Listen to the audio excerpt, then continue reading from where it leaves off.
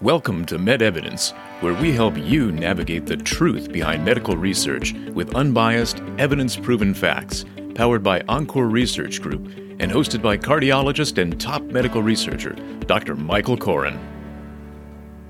Hi, I'm Dr. Michael Koren, and I'm delighted to lead another episode of MedEvidence. And today I had the great pleasure of talking to Dr. Dennis Leahy, who is a colleague and actually not only an interventional cardiologist, but an interventional cardiologist that has dealt with the problem of lipoprotein(a). In our previous discussions, we talked about his history, and now we're leading to the part of his history where he had to decide about what treatment modalities to pursue. And fortunately, he made contact with Dr. Sam Tsimikas, who's considered an expert in this field and somebody who's been very active in therapies that are targeted against lipoprotein(a). So, Dennis, I'll let you pick up the story from there. So I think you said you met Sam in 2017. Is that correct? So yeah, part of the good fortune of my story, I guess the bad fortune is I have this problem, but the good fortune is I've had access to world-class healthcare, and that's really gotten me through all this. So I met with Sam, and he was starting. I'm just going to interrupt you for a second, just to make sure we update the audience. So Dennis had coronary artery bypass surgery after a number of stents were placed. And then a few years later, he needed a carotid endarterectomy to repair a blockage in his left carotid artery that caused a little mini stroke. So he certainly had many, many complications of lipoprotein(a), despite having no other cardiovascular risk factors, being a very active person and taking statin therapy. So take it from there, Sam Dennis. was working with Ionis Pharmaceuticals, where they had developed this ASO, or antisense oligonucleotide treatment for Lp(a), which is a gene-slowing approach to try to suppress Lp(a) production. They'd had one successful phase 2 trial, and they were starting another one. And this is right about the time I just happened to consult with Sam, and he offered the entry to the trial to me. And it sounded like a great option because unlike other trials where it's frequently a 50-50 chance of getting active treatment, this was a dosing trial, so I had a 5 out of 6 chance of actually being on an active drug. So I was in that study for 1 year with, as you know, successful and impressive suppression of Lp(a) production. I think I was on a once every 2 week injection, subcutaneous injection, very simple procedure, which has been shown to be quite safe with minimal side effects. And this is the molecule that we call pelacarsen now. Is that correct? Right. Mm-hmm.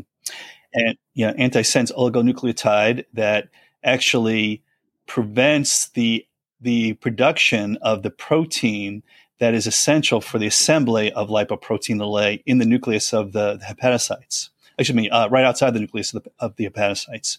So that's a fascinating technology and really, really exciting. And so exciting that, as I understand it, Novartis bought the product. Novartis, of course, is in hopefully towards the end of a trial, a major trial that will be a really, really a landmark kind of pivotal trial of whether these things are going to result in lower incidence of cardiovascular events by suppressing Lp(a) production. Yeah, and we're participating in that trial as we speak. It's fully enrolled, as I understand it, and but here in Florida, we're very excited about the possibilities, and it looks like that product could be the first in class to actually treat the real underlying issue of lipoprotein(a). But keep on going with your story. So you did well in the trial. Do you remember how my numbers, I had a 70-80% suppression of Lp(a) levels. My baseline levels are usually 120 to 130, and they came down to 50, 40, very close to upper limits of normal. And it was just nothing for me to do. It was really simple.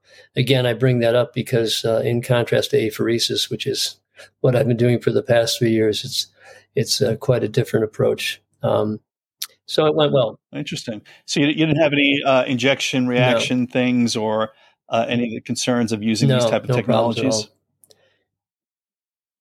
Okay, so then you went to apheresis. So for everybody out there, that's kind of like a dialysis type therapy where you have to have your blood filtered, basically. So why don't you tell us how you ended up? Yeah, so just to get back to the timeline. So I was in the trial for most of 2017, part of 2018.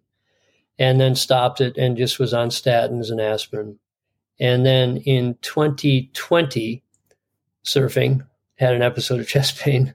My grafts now are, 12 years old, which is, you might expect. I mean, you're just waiting for that moment. And had a stress test, which was pretty unremarkable. There was a very, very minor area of hypoperfusion in the right coronary distribution. So I had an angiogram, and again, credit to my friend, my former climbing partner and surfing partner, who is my cardiac surgeon. The grafts looked fantastic, and there was a focal lesion in my right coronary artery that would lend itself to stenting, 100% of the time. Now, my history with stents was miserable. I was very, very concerned about, going down that pathway again. And so Sam and I met and talked and thought, well, at least around the time I'm going to have the stent placed, I want to be on apheresis. I want my Lp(a) level as low as possible, because I'm virtually certain that was what was the cause of my restenosis problem. I'd never seen anybody restenose stents like I had. And I think it was all Lp(a) mediated. So that's when I went on apheresis, which I've been doing now for 3 years. Nice. And tell us a little bit more about that. How often do you get it? Is it a hassle? Yeah. What are your numbers? Well, to answer the second question first, it is a hassle. It's a pretty big undertaking. It's as you mentioned earlier, it's a way of basically filtering the lipoproteins out of your blood, the low density ones particularly. And but because this problem is genetically mediated, your body knows how much Lp(a) it wants to produce, and it keeps producing it. So when you go to your Lp(a) treatment, your Lp(a) level at 9 in the morning is 130, and when you finish somewhere between 3 or 4 hours after the treatment, that's how long the treatment lasts, then your Lp(a) level's down to 30. 2 weeks later, it's back to 120. So it's a process that's been, as you know, it's been around for a long time, particularly in Germany, where most of the research was done. And the thing about apheresis, it is very, very good data. It's observational because there's no way to double blind an apheresis study, at least if you have any ethics. Sure. It could be a little squirrely for an IRB on that one, but be a rare institution that would go for that. But it did, observational studies showed that repeated cardiac events were lowered substantially, actually in the range of 70% in people who were getting apheresis regularly. I think in Germany they did it every week, which would dominate your life. So I did it for every 2 weeks for about a year and a half, and even that was getting kind of to me a bit. It was, basically a lost day, and it was a lot. So I've done it every third week more recently. And so you're doing that. Any further complications health-wise? Issues. Everything's been fine. Are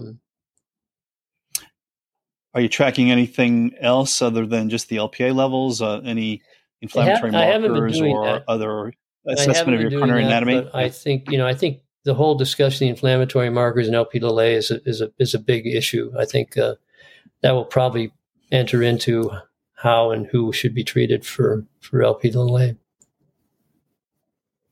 How about your carotids? Have you had those looked at? I get it checked every 6 months. So I've got about a 60 to 70% right carotid lesion that's been completely stable since 2017. My current regimen, I'm actually changing it. Sam and I talked a couple of weeks ago, and I've decided I've started Repatha, the PCSK9 inhibitor, and I'm kind of thinking if that achieves what it has in the first two numbers that I've checked since I've been on it, I may opt out of apheresis because it's actually lowered I've been lucky. I'm kind of one of the people it suppressed my Lp(a) level by about 35%, and which I think on average is probably what I'm getting out of apheresis. So it's a thought. The PCSK9 inhibitors are really the first class that have some consistent efficacy against LPA. And to the point you're making, the studies are showing, somewhere between a 20 and 35% reduction in LPA. And in folks in your situation. And of course, really, really nice reductions of LDL up to 60%. So that is truly a breakthrough in terms of treating this dyslipidemia. But 30% is not nearly what we're seeing with some of the newer drugs that we'll talk about momentarily. But had just a couple other quick questions to the point on apheresis. Was there any concern about this fluctuation of the LPA level? Some people have talked about that.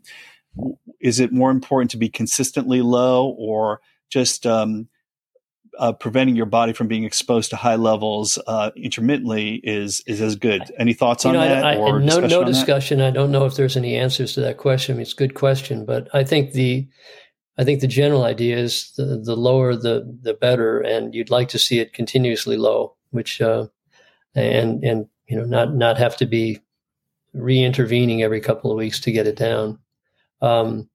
I can only guess if it's just a linear increase between visits or not. But as I said, I think probably in my case, I'd usually start at 120, 130 and finish at 30. And so, probably the mean, just if I was thinking of it linear, the mean Lp(a) level would be about 70. I think the average around 80.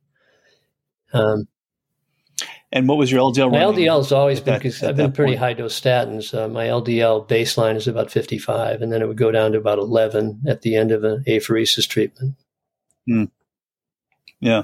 And apheresis can be used for familial hypercholesterolemia also. So that's just LDL problems without the LPA problem. But a lot of people actually have both LDL and LPA problems, and apheresis may be an attractive option for those folks. So I'm just gonna throw one thing out there, and then we'll take a quick break. But when we talk about these different therapies, they have different mechanisms. So we just talked about apheresis, which is basically a filtering mechanism. Yeah. That's been around for a while. That I was first exposed to that actually as a cardiology fellow during my cardiology fellowship in the late 80s, early 90s. We had a program where apheresis was done for severe lipid problems. And as I mentioned, there wasn't great buy-in amongst the cardiologists at that time. And it was actually done at the Rogosin Institute of Cornell by the nephrologists. So we had cardiologists having to refer to nephrologists to get treatment of this problem back in that time period. But probably that was the only thing that was effective. Other modalities have not panned out particularly well. We thought that niacin may have some nice effects on LPA, but unfortunately all the clinical trials with niacin really just didn't pan out particularly well for patients in terms of reducing adverse outcomes. So that kind of fell out of favor. But then the PCSK9 drugs and the two that are the two antibodies that are on the market are Praluent and Repatha, as you mentioned. And what they do is they lower LDL tremendously by upregulating the effects of the LDL receptor, so that the LDL receptor can remove these bad lipoproteins from the circulation. The thought prior to the Repatha data, quite frankly, was that the LDL receptor did not work at all to remove lipoprotein a.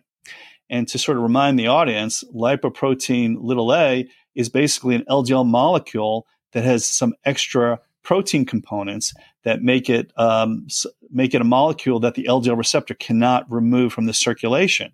Therefore, it just hangs around and causes havoc and potentially inflammation. But interestingly, with Repatha and Praluent, the antibodies, we're seeing that when you got the LDL down far enough, then the affinity for the LDL receptor may get to a point where the LDL receptor can actually remove some LPA. Yeah. So that was interesting, and maybe the mechanism that's operating in your case. But again, unfortunately, that's still only about a 30% reduction, and most people in your situation need way more than that. Just in fairness, inclisiran, which is another drug, small interfering RNA, that also uses a PCSK9 mechanism, is also effective against LPA. Maybe not quite as much as the antibodies, but again, they haven't really been compared head to head, so I won't speculate on that. But bottom line is that we have something out there that does have some effect on LPA, but not nearly as much as what we think the next generation will hold. So with that thought, we're going to take a quick break. Thank you for listening to MedEvidence, the truth behind the data. Please hit the subscribe button to stay up to date on our weekly releases.